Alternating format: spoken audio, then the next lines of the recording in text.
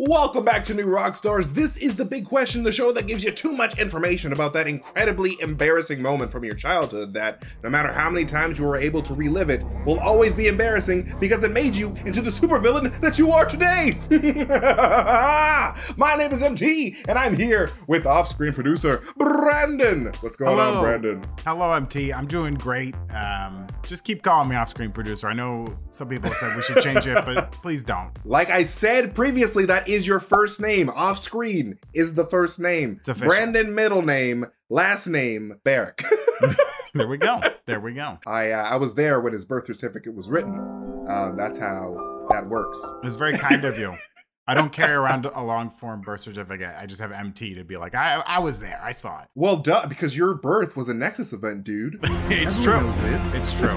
It branched the timeline. What a great segue, MT. What a great segue. MT, What If has been an incredible journey so far about what could have been for so many of our heroes and some of our villains. I've really enjoyed this show, and it's introduced all these new characters and some brand new concepts as well. For example, we now know about absolute points, which are moments in a universe's timeline that cannot be changed, are altered no matter how bad you want to get in there and mess things up. So that all leads us to this week's big question. What are some absolute or nexus points in the MCU? Okay. That's a great question, Brandon. Well, let's first establish what we mean when we're talking about an absolute or nexus point. Because in What If Episode 4, we saw a version of Doctor Strange that was using the Time Stone to try and prevent the accidental death of his love, Christine Palmer, from Mean Girls. A lot less mean here. Get in the car, dummies. We're going to change the timeline.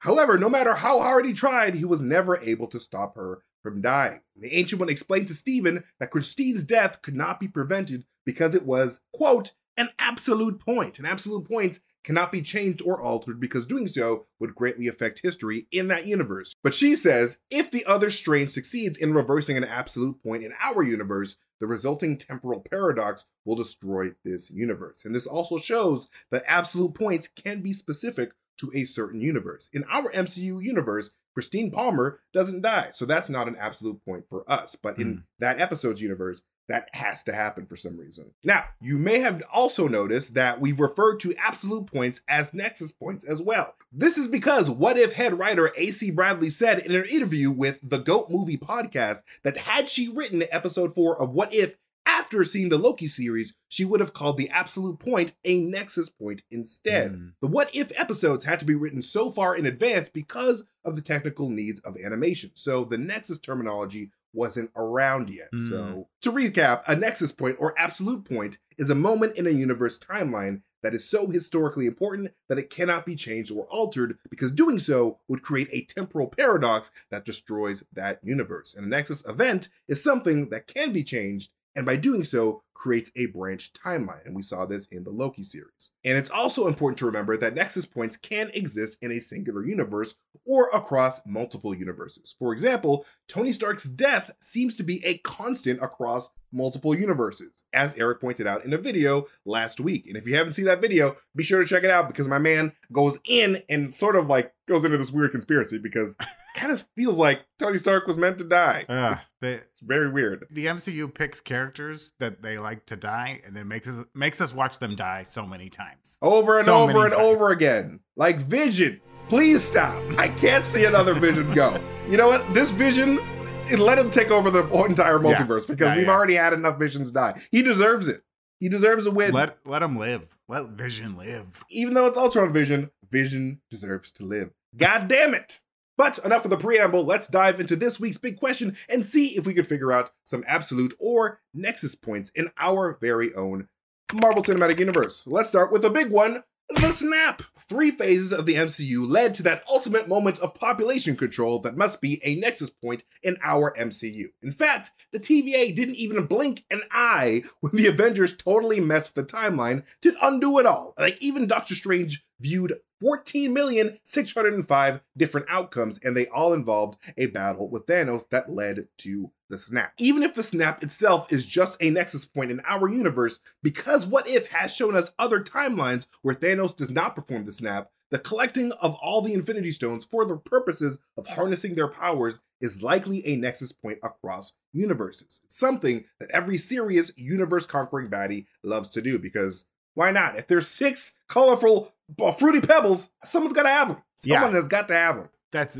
obvious. It's a nexus point. It's got to happen in our timeline. It's so important. And it looks like in other timelines, it's on its way to happening too. You know, we saw Thanos, zombie Thanos is collecting all the stones. You know, the Thanos that Ultra Vision slices up like deli meat.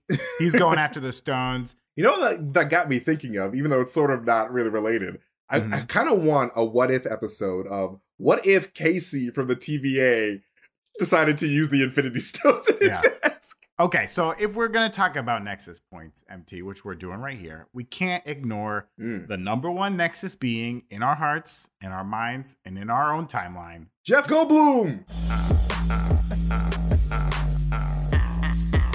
Oh, Jeff Goldblum and then the Scarlet Witch. Oh, Scarlet Witch, yes, of course. Scarlet Witch. Yeah. I think Wanda Maximoff becoming the Scarlet Witch is definitely an absolute point in the MCU timeline. And I got 2 good reasons why for that. One, the existence of the Scarlet Witch is prophesized in the Darkhold. The Book of Revelations. The Book of Revelations for evil people. And if you're working so hard with dark magic, you're going to get a few things right. And he was right about Chthon was right about there being a Scarlet Witch. So we get that. And when Wanda first interacts with the Mind Stone, as we saw in WandaVision, she has a vision of the Scarlet Witch, again, another part of the prophecy. So like Wanda becoming the Scarlet Witch, I mean, it has to happen. It's so important. And it's obviously going to play an important role in Doctor Strange and the Multiverse of Madness, maybe in Spider-Man No Way Home, who knows? And we know, we've seen the Scarlet Witches in other universes and timelines totally. And it's possible that her coming to power could be a nexus point across the universe. But I think she's definitely like a nexus point in the MCU. But hey, speaking of ultra powerful women, I think we should consider the creation of Captain Marvel as a nexus point. Because you could argue that the creation of every hero that was involved in the Infinity War was crucial to the way that things played out. But I think that Carol Danvers really stands out here because of the immense scope of her power. Because she, like the Scarlet Witch, was powered up with the cosmic assistance of an Infinity Stone. And not only does she work to keep Earth safe, but also the entire universe, as much as she can anyway, because she's only one woman after all. And who runs the universe? Girls. That's what... Who run the world? Girls. Beyonce said. Queen Bee said it. And as we've seen on What If, there are multiple universes and timelines that rely on her to be an equalizing force to incredible threats. Like when she fought Thor, or when Nick Fury was like, hey, Captain Marvel, check this out. Captain America's still frozen. So yeah, she's like very much a very important weapon or defender, a shield for multiple universes. Totally. I mean, maybe let her win one of these fights on What If. Jeez. I know. Jesus Christ. Like getting blown up. Well, then again, I do not think that Carol Danvers died from that explosion fully. Yeah. And also, like sort of how he remains sort of eluded and like the TVA sort of eluded in Loki, it seems like the Avengers are pretty much constants throughout a lot of these universes. And the name Avengers comes from Carol Danvers. Yeah, so for us to even have Avengers, Carol Danvers has to have existed at some point. That's a great point. And we've also seen, throughout the MCU, as we learn more about ancient powers and, super powerful beings, so few of them turn out to be good or altruistic, right? It's so Most true. of them have like horrible plans. So true. Even like Odin, who protects Midgard, quote unquote, for most of his existence was an asshole. He literally killed so many people. Yeah. He was like and he basically got bored of it or like tired, and he was like, I'm tired of like beating up all these people. I'm gonna be nice now. And his daughter's like, what the f are you doing? He's like, go to your room. Go to your room. You're grounded. Okay, and then he has other kids and never tells them about it. It's a whole thing. He's not a good dad. Yeah, it's never like in these things we meet this ancient being that's like, oh, I'm super nice and awesome. We're going to meet the Eternals who are that, but only to a point. Because like most of the time they're like, not my problem. Right. Get a deviant involved and I'll show up. But otherwise you deal with this bullshit. That's not my problem. It's yours. Thanos not deviant enough. He's too handsome. too He's only half handsome. deviant. Not our problem. Sorry, got to sit back and have a family. You kind of brought this up a little bit, MT, so we'll go a little deeper into it. Let's consider this next absolute point or nexus point and what it has to do with Nick Fury, okay? Because his idea to bring together a group of remarkable people to see if they could become something more was instrumental to saving Earth from all the impending threats that we have faced and that we're going to face in the very near future. I mean, hey, like Nick Fury said, you got to keep both eyes open. Yeah. Surprise, motherfucker. Yeah, and he would never even have had this idea if it weren't for Carol Danvers. I mean, she gave him the name, the Avengers, right? It was her call sign. Right. But because, he was just going around doing his business, working for S.H.I.E.L.D., and then she showed him like, oh, there's all these extraterrestrial threats out there that we need to be hyper aware of. I need to get a team together. It's so important. And like, I don't think you can stop it, because even in that What If episode 3, where we saw all the main Avengers get killed off, he still was like, well, I'm still going to put a team together. It's going to happen. I'm making my team, goddammit. And like the number of times that Nick Fury has almost died, or we thought he was dead and it turns out he's still alive, you can't stop him in our timeline. He's unstoppable. And no matter what, you can't, if you get rid of whoever his A team is, he's going to have backups. He's going to have backups to those backups and backups to those backups. If he had to, he'd rip open a hole in the whole meta universe and pull in DC characters if he had to. You can't stop the man. 100%. 100%. Like literally, he would pull in Cecil from the Invincible universe first, and they would be best friends because true. those two motherfuckers are just they like to plot. They like to plot for the good of humanity. They love to plot. So like Nick Fury putting together a team of Avengers, that's a nexus point. You can't stop it. It's got to be. You cannot stop it. It's got to be.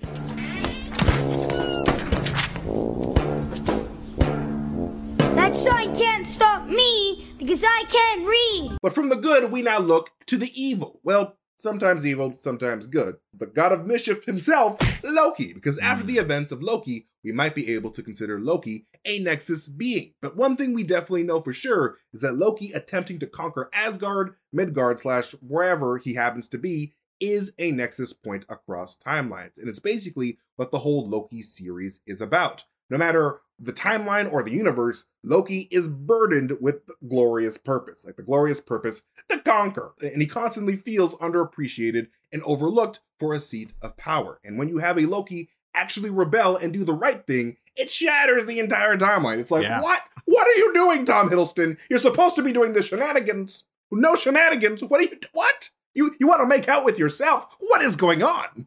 Yeah, it's crazy to think that he who remains, aka Kang, who could see everything from the beginning of time to the end of time and all the timelines in between, right? Even he knew that if there were two Lokis willing to work together, it would just destroy everything, which is crazy. This is like, I think you're right, MT. This is a nexus point across all universes. Your Loki has to be willing to conquer and desire to conquer and try to conquer. Like, you can't stop him. Not at all. Yeah, we saw in one of the what ifs. Yeah, it's that glorious purpose. He's burning with it. We saw that in one of the what ifs, he showed up ready to take Earth. Let's go, baby. It's what he's always going to do. He's always going to be trying to steal the throne of Asgard. Like, that's his thing. You can't stop it. You can't undo it. It's got to happen. Because I think it is so important for every timeline that at some point Loki tries to take over. It's got to happen. Okay, I got another bad guy for you, MT. Okay. Maybe bad if you don't agree with his plan. I don't know. The Celestial Ego. No, he's fine. He's a good guy. He's a nice guy. He's fine. He just didn't want to pay child support. I mean, You pay no bitch. Who does? If you have trillions of kids, who wants to pay for it? I'm not gonna pay for it. Make the government pay for it. He has no job. Ego is a deadbeat. He can't pay child support. Get the heck out of here. Yeah. How's he gonna get a job? He's a whole planet, okay? Right? No one's gonna hire a whole planet. What, to be a barista? I don't think so. Yeah. He's also very old. There's a lot of ageism out there, you know what I mean? Right? How's he supposed to get a job? But anyways, you have Ego, Ego growing from just like a floating consciousness to a full-fledged living planet, like hell-bent on reshaping the universe in his own image. Boom, that's a nexus point. Like, because he is like a celestial and they, they're from the beginning. They're formed in the beginning of each universe. It's like, I don't think there's any way around him. Like, he's always going to be created. He's always going to be there. And he's instrumental in creating Peter Quill in each universe. So it's like, I think he's a nexus point, probably in every universe, but definitely in the MCU, he's the nexus point. You couldn't go back and stop Ego from forming, because I think he is so important. And he destroys like whole planets and stuff. Oh yeah, there's definitely always going to be an Ego in every universe, and like we sort of see that in What If. But here's one that you may have not even considered, Brandon. Okay. The awakening of the Dark Elf Malekith, everyone's favorite MCU villain. Everyone's always talking about Malekith and Killmonger as the race to number one. One and two, that's boom. Neck and one neck. and two, Malekith, Killmongers. Yeah. Every little villain wants to grow up to be a Malekith. Everyone, really. Everyone. Loki, that was his main aspiration, to be the king of space and then Malekith. But anyway, when Jane Foster accidentally came into contact with the Ether, aka the Reality Stone, it awoke Malekith and the other Dark Elves from their hibernation slumber. And this also happened during the Convergence, a cosmic event where the 9 realms are all aligned. And all of this led to the chaotic events that we saw in Thor: The Dark World. And as we've already sort of discussed here, there's always seemingly someone going after these Infinity Stones. So with that in mind, there is always going to be someone disturbing Malekith's slumber. So that's why we think that Malekith's awakening and the Dark Elf's awakening might be a nexus point. So someone's going to be disturbing Malekith. I didn't get no sleep because of y'all. Y'all not gonna get no sleep because of me. And if it happens during the Convergence, watch out, guys, because he's pissed. And everything's about to get dark. Hope you got a nightlight. He wants the darkness. He wants the darkness. He wants it. Once you go black, Brandon, I'm telling you, once you go black, you want to go back. That's what Malekith's doing. In his version, perhaps that is true. But yeah, we don't talk about Malekith a lot. He's kind of forgotten, unfortunately. Yeah. He's a real badass character in the comics. I love Malekith as a character. I think that he's really he's doing his own Avengers Endgame in Thor: The Dark World. He's just like, hey, something went wrong and I just want to use the Infinity Stones to fix it. And so that's what he's doing. I love Malekith. Yeah, but it does make me think, if Jane Foster had never discovered the Ether during the Convergence, and now that kind of brought the Reality Stone back onto the table, right? Would Thanos have been able to even get the Reality Stone if those whole events with Jane Foster hadn't happened? Would he be able to? Because we don't know where the Ether was, right? Bor just kind of put it somewhere. Right, yeah. And that's actually a good question. And I think that the Reality Stone might have been needed to be gotten either last or second to last. Because I think that the stones have an ability to communicate with each other. Okay. And there's this weird pull, as we saw with Vision, and when Vision and Wanda were hanging out, were secretly making love. I think Vision was like, oh man, something's coming. I feel my pimple. It's Lord Voldemort is near. My scar. Oh, my scar. He's coming. We gotta go. I think that was when Thanos was coming to Wakanda to actually take it from Vision. Vision knew that he was there because he was coming. Yeah. And so I feel like as long as Thanos had 5 stones, he could use the Space Stone to be like, all right, and now here is the Reality Stone. Yeah, show me where it is. Yeah. And so I think that he would have found it too, eventually. Yeah, okay. So one of the most important scientific discoveries within the MCU occurred when Hank Pym discovered what he would go on to call Pym particles. Very smart branding. A very good businessman. No one can take your shit because I've never met a Pym in my life. So he's got the market particles. They're my particles. But without them, he never would have been able to develop the technology that led to Ant-Man and Wasp. And that leads to the discovery of the quantum realm.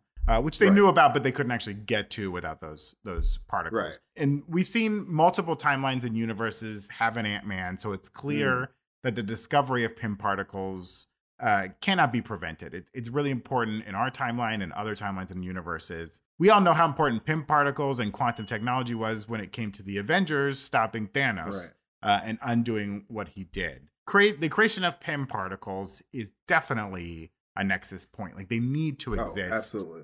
to give like the heroes like the advantage when it comes to dealing with these cosmic threats that they're going to be facing. Even if you go back in time and you kill Hank Pym when he's a baby, which why would you do that? You're a monster. You're still going to have someone figure it out. Someone's going to figure out like Pym particles. You know, you'll get like, you know, Darren Cross, once he knew that they were out there, he tried to figure it out and he got pretty close.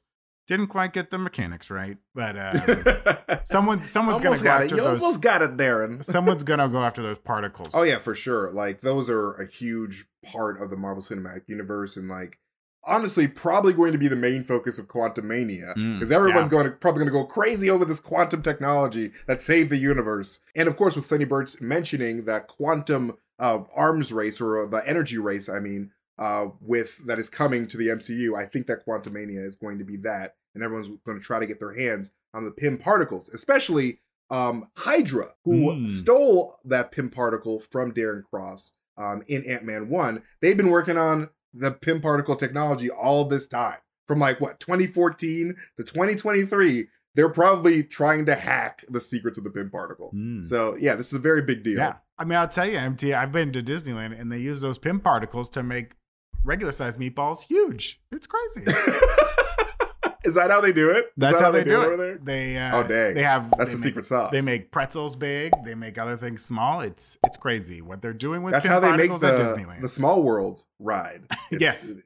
It was a normal size Everybody used to be big. And they shrunk it down. Shrunk. We know the Disney secrets. Subscribe today for more Disney secrets that they won't tell you. From the vault. Fresh from the vault. Anyway, but also no, but speaking of, you know, Hank Pym and the Pym particles, we also have to talk about the disappearance of Janet Van Dyne, because I definitely feel like that is 100% a nexus/absolute point. And this would eventually lead to the knowledge of quantum tunneling that would make time travel possible, thus the events of Avengers Endgame, because I don't think Scott Lang would have really known much about the whole quantum thing if Janet didn't say, hey, watch out, Scott! Don't do that thing that is gonna really come in handy in a couple of minutes for you. All right, goodbye. Yeah. Listen, Scott, I got this whole story about the dangers of shrinking down too small, but I'm not gonna tell it to you right now. I'm about to die. Yeah, I mean, yeah, this is, you know, that's a good point, MT. Like this nexus point is very close to the discovery of Pym particles, you know, with that leads to the discovery of the quantum realm. But if like Janet hadn't accidentally been shrunk down, I mean, she did it on purpose, it wasn't an accident, but like, yeah. If she hadn't have done an accidental act of bravery, right? She was doing this accidental bravery. No, she was so brave during, you know, the missile thing. It was like, I'm going to go down, even though I have a kid, I got a family, and I'll never come back. Like I got to do this to save everything, right? If she doesn't do that, and if she went down and like came back and was fine, they might have been like, okay, we'll never worry about it again. But because she goes down there and she gets lost, you know, Hank he tightens up the grip on Pym particles, keeps them out of the hands of everybody for a long time. And he also spends time figuring out how to do it and how to get down there safely and how to get someone out of there. If she had never been lost, yeah, he may have just been like, quantum realm's too dangerous. Let's not with it. You know, let's go on with our lives. I think no matter how you slice it, she's going to get stuck down there. Sorry, Janet, you got to go. We can't undo it. Stuck down there. Yeah. Even in the zombie episode, she gets stuck down there. So, you know, it's going to happen. It's just got to happen. Sorry, Janet. I feel bad about it. Michelle Pfeiffer, go. Beautiful woman, but sorry. You gotta go. Sorry. You gotta do it for the rest of us. You gotta get stuck down there. But those are just some of the potential nexus points that we think exist within the Marvel Cinematic Universe. Let us know if you have any others in mind down in the comment section below, because we do love seeing our lovely nerd babies say beautiful things about the MCU. But anyway, I also say you're wrong, you dummies.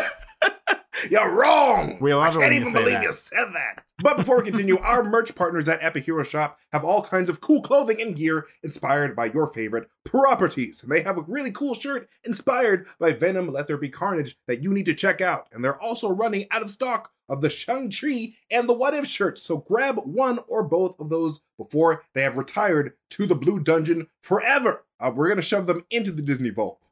That's right. We stole stuff and we're putting stuff in. Yeah, we're swapping it out. So grabbing something from newrockstarsmerch.com is an awesome way to support the channel and to show the world your love for your favorite fandom. And before we dive into our bite-sized questions next, some words from the people that help us bring Big Question to you, folks like Honey. We all shop online, and we've all seen that promo code field taunt us at checkout. Well, thanks to Honey, manually searching for coupon codes is a thing of the past because Honey is the free shopping tool that scours the internet for promo codes and applies the best one it finds to your cart. And Honey supports over 30,000 stores online, from tech and gaming to popular fashion brands and even food delivery. And when you check out from one of your favorite sites, the Honey button drops down and all you have to do is click Apply Coupons. Wait a few seconds as Honey searches for coupons it can find for that site, and if Honey finds a working coupon, you'll watch the prices drop. Producer Zach recently used Honey to save $10 on a baby shower gift, and Honey has found its over 17 million members over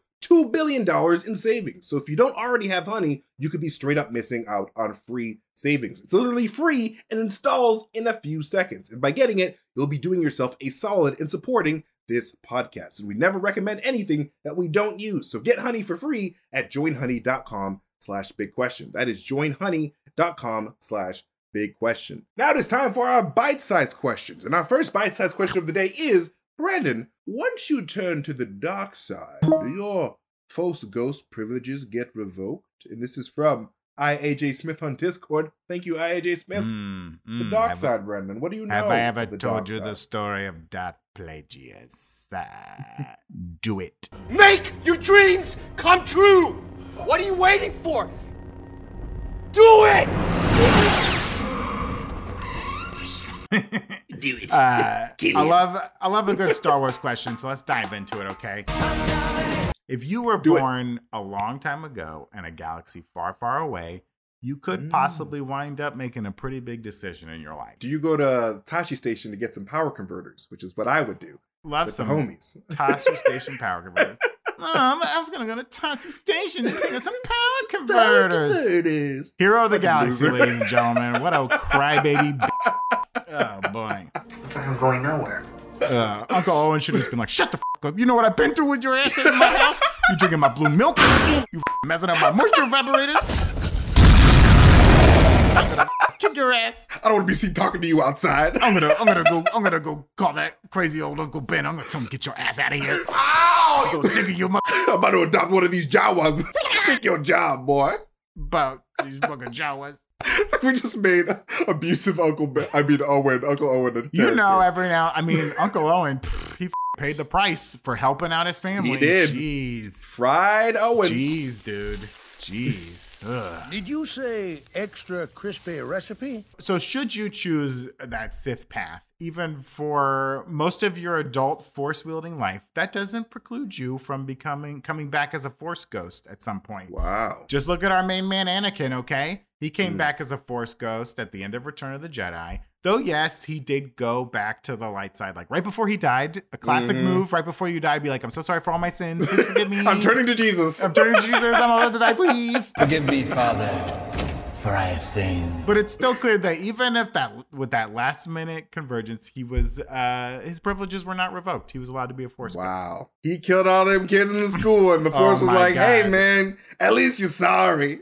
And That's the some younglings, all fucked those up shit. younglings, a whole tribe of sand people just wiping them out. Ugh, Those just younglings were terrible. ghosts. We didn't say those younglings were ghosts. They weren't old enough to learn how to do it. It's true. Son of Well, a MT, bitch. let's actually talk about it. Let's establish how you gain the ability to come back as a Force ghost Okay. in the first place, Okay. okay?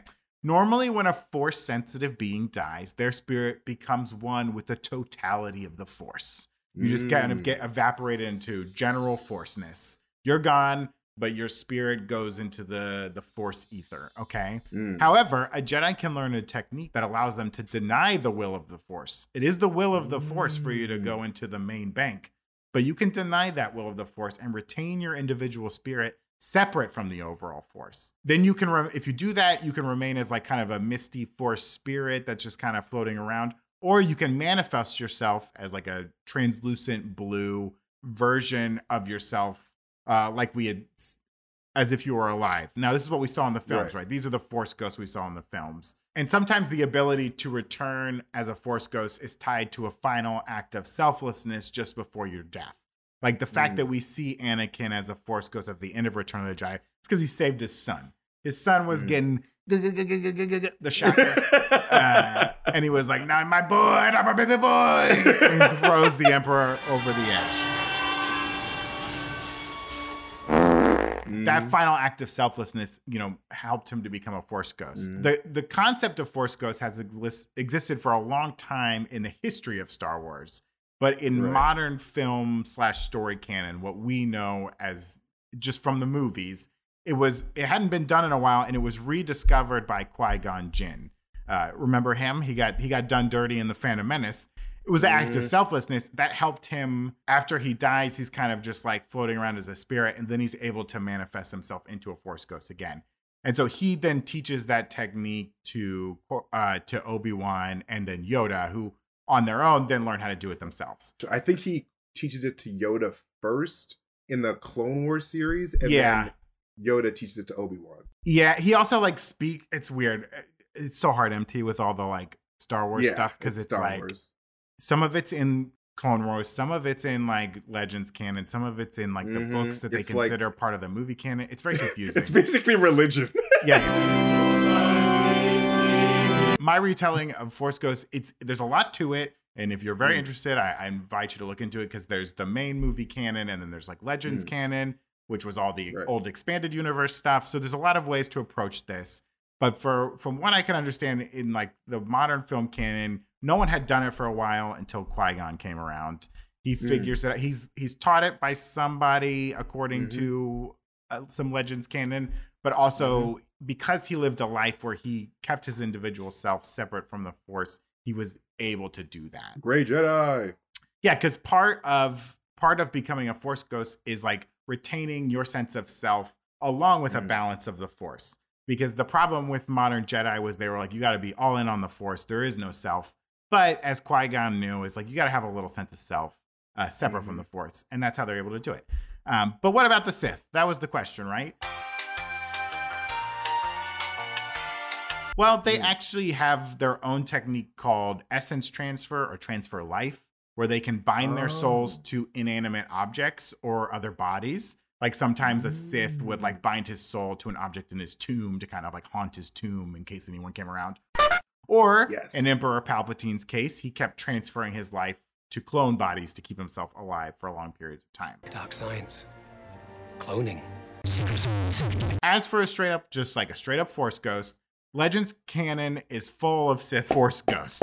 There are a ton of them in Legends canon. So it's clear that the ability to become a Force ghost is not tied to following the light or the dark side. It's more about retaining your sense of individuality and self when becoming one with the Force at the time of death. So while we haven't really seen a straight Sith Force ghost in the movies, the main canon that everyone knows, they can do it. It's possible. I like that. But I also particularly like what you talked about with essence transfer or the transfer life thing that the Sith can do. Because one of my favorite dark side users, and this is in the comics, is a dark side user by the name of Darth Momin. And fun fact, in the current canon, Darth Momin was the dark side user that actually made Darth Vader's castle. And they specifically made it on Mustafar because Mustafar is this planet that is has a huge concentration of the dark side. And so, it looks like it. It doesn't look like a fun paradise. It's very dark-sidey. And what's interesting about Darth Momin is that Darth Vader reactivated him because he was originally a mask. And once people started wearing the mask, it's all right, Darth Momin is back. I'm back in business, baby. He's sort of transferred his essence in that way through that object. So I really hope that they bring in Darth Momin for Mandalorian season 3, because those two, Mando versus Momin, come on, Disney. You know you want to. It's so good. Sorry. Anyway, that's my spiel. I love it. On Darth Momin. Well, Brandon, I got another question for you. Ready for this? I'm ready. How long do you think it takes for all of the MCU heroes to put on their costumes? And this is from Tyler Edwards on Discord. Thank you, Discord. And shout out to everybody on Discord. We love all of you. Mwah! Thank you, Discord. Thank you for the wonderful questions. It's really tough to say how long it would take each MCU hero to get their outfit assembled. But I do like this question a lot. And it made me wonder, instead of how long each one takes, who takes the longest to get ready? You know what I mean? Who are they waiting for? They got the Quinjet running. They're sitting there. They're like, come on, guys, we got to get out of here. So we went ahead and we compiled a list of the heroes to see if we could figure it out. Okay. So, right, let's start off with the big one, okay? In the early days, I think Tony Stark would definitely take the longest, right? Oh, yeah. That was cumbersome. Yeah, he had a fully mechanized system, or robotic arms, and he's got to put the suit on, and things have to be screwed in. And even with all the help, it seemed like it took forever. His outfit was like so cumbersome that every time he made a new suit, one of the main features was how fast he could put it on, right? He's got the briefcase suit, and he's got the suit with the pieces flying towards him. And he worked it all the way up to nanotechnology that he probably learned from Shuri and Wakanda. I mean, they cut that part out, but plagiarism. We clearly saw like, oh, what's this quick ass way to put on a suit? It's pretty cool. So that means anyone with access to like nanotechnology, whether it be Shuri's or Tony Stark's, they're getting dressed really quick. So that's Iron Man, Rescue, Spider-Man, War Machine, Black Panther, and probably even Sam with his like Wakandan-made Captain America wingsuit. Oh. I mean, the cowl probably takes like the longest to get it over his head, but like, if anything needs to be nanotech, it's the freaking cowl on that thing. Good God. So then like anyone else with like access to alien technology is probably getting dressed pretty quickly. So that's like Captain Marvel, all the Guardians of the Galaxy. I mean, Drax only wears pants, so that's like pretty fast. I mean, he has sensitive nipples. Oh, my nipples! Yeah, he's got sensitive nipples, but we can't saw, really blame Drax for that. I mean, you can't blame him, but he could get a shirt without nipple covers on it or something. Oh, you're right. Just like nipple holes. Yeah, that makes sense. And if you're Peter Quill, you got to put on the shirt and the pants, but like, the head thing just comes on. There's a lot of nanotech there. Let's think about anyone with magic abilities that can use their powers to suit up quickly. So Doctor Strange, Scarlet Witch, Wong, they could probably do a little magic spell and change their outfit very easy. And of course, like Thor, he can change his outfit with a bolt of lightning. So as long as he's outside, he can get dressed really quick. Hulk just has to Hulk out. That's very fast. That doesn't take long. Mm-hmm. So now let's think about like all the Earthbound Terrans not utilizing technology. So Steve Rogers and Bucky are both super soldiers, so they probably don't take too long, right? Because they're fast, they can move fast, they're strong. I mean, Bucky just tears a sleeve off, he's ready to go.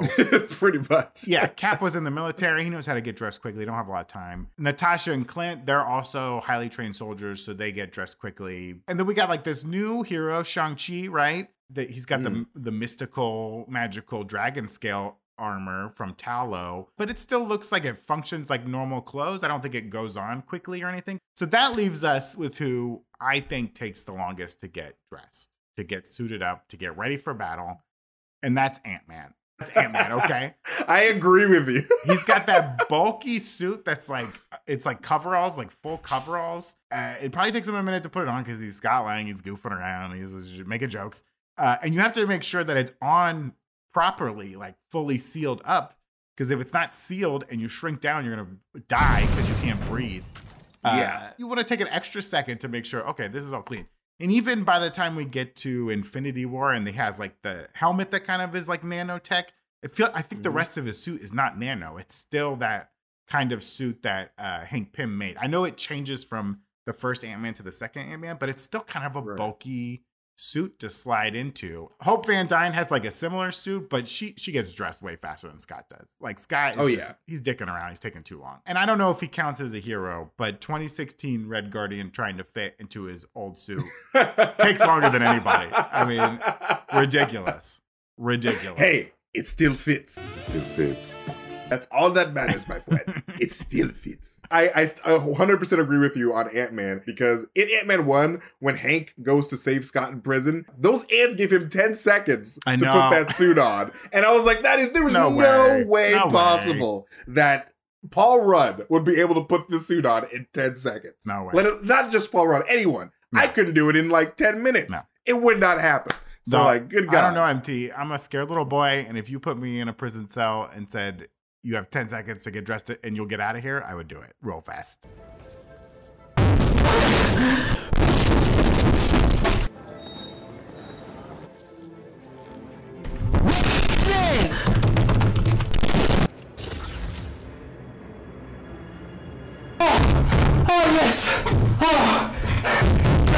But now it is time for our favorite part of the show. It's time for the box of scraps. Ooh, box of scraps.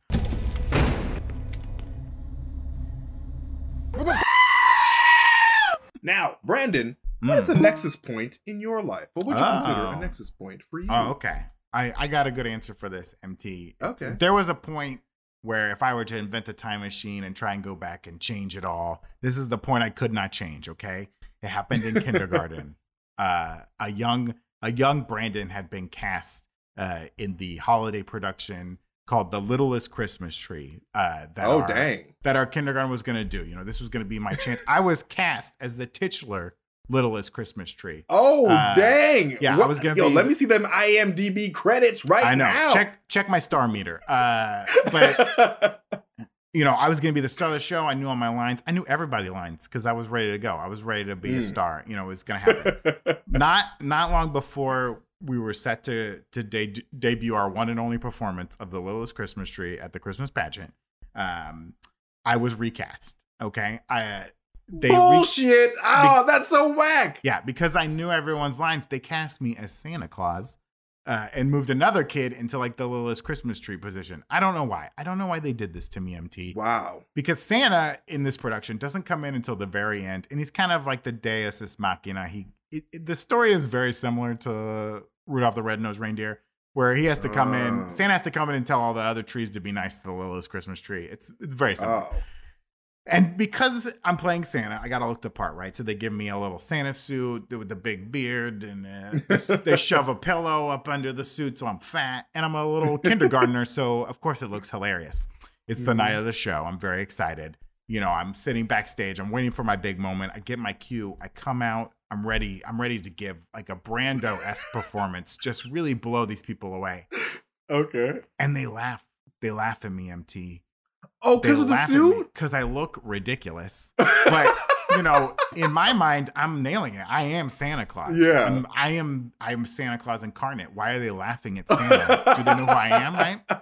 This is drama. This is art. Yeah, but I'm a professional MT, so I do my lines. I finish the part. I go off stage. I'm devastated. I'm just devastated because I'm like, they didn't get it. They didn't get it. But what I didn't know, MT, was at that moment, I didn't realize how profound that moment was to me, because when I looked back on it, what I did enjoy was like getting the reaction, getting the laugh. Yeah. It gave me that taste. It gave me the little little bit of that. And ever since, I've been addicted to it. I've been chasing that dragon. I've been chasing the laugh. So that's the nexus point in my life. If that hadn't happened, I wouldn't have, pursued what I pursued in my life. I don't think you can't change that moment. It's very important to me. And it has affected me throughout my life. That is an amazing story. I was hooked. And honestly, screw those people for laughing at you, even though they were supposed to. I mean, they were right. I looked hurt your hilarious. Really, we should blame my teacher for letting me going out looking so ridiculous. Seriously. And you didn't even sign up for that role. You were the Littlest I was supposed to be the Christmas Littlest Christmas Tree.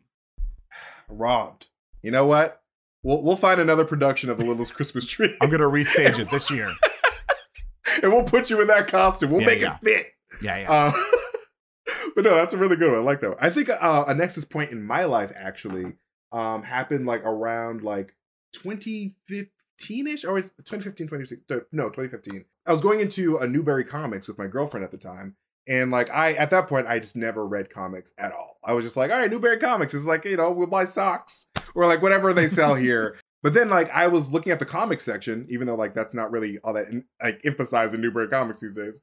And I picked up a copy of Spider-Gwen. And like me not knowing who Spider-Gwen is, I was like, whoa, this is super cool. Like, this is like, I just love the cover. This is really awesome. And so I buy the copy of Spider-Gwen and me and my girlfriend go home and like, I'm reading this. I'm like, oh my God, comic books are awesome. And then like, I just got it. I was like, yo, I really want to go back to Newberry Comics to pick up another comic. And so the next day I go there and I buy a bunch of comics. And then from there, my love of comics sort of just dominoed. And here I am now. That's beautiful. Doing this here.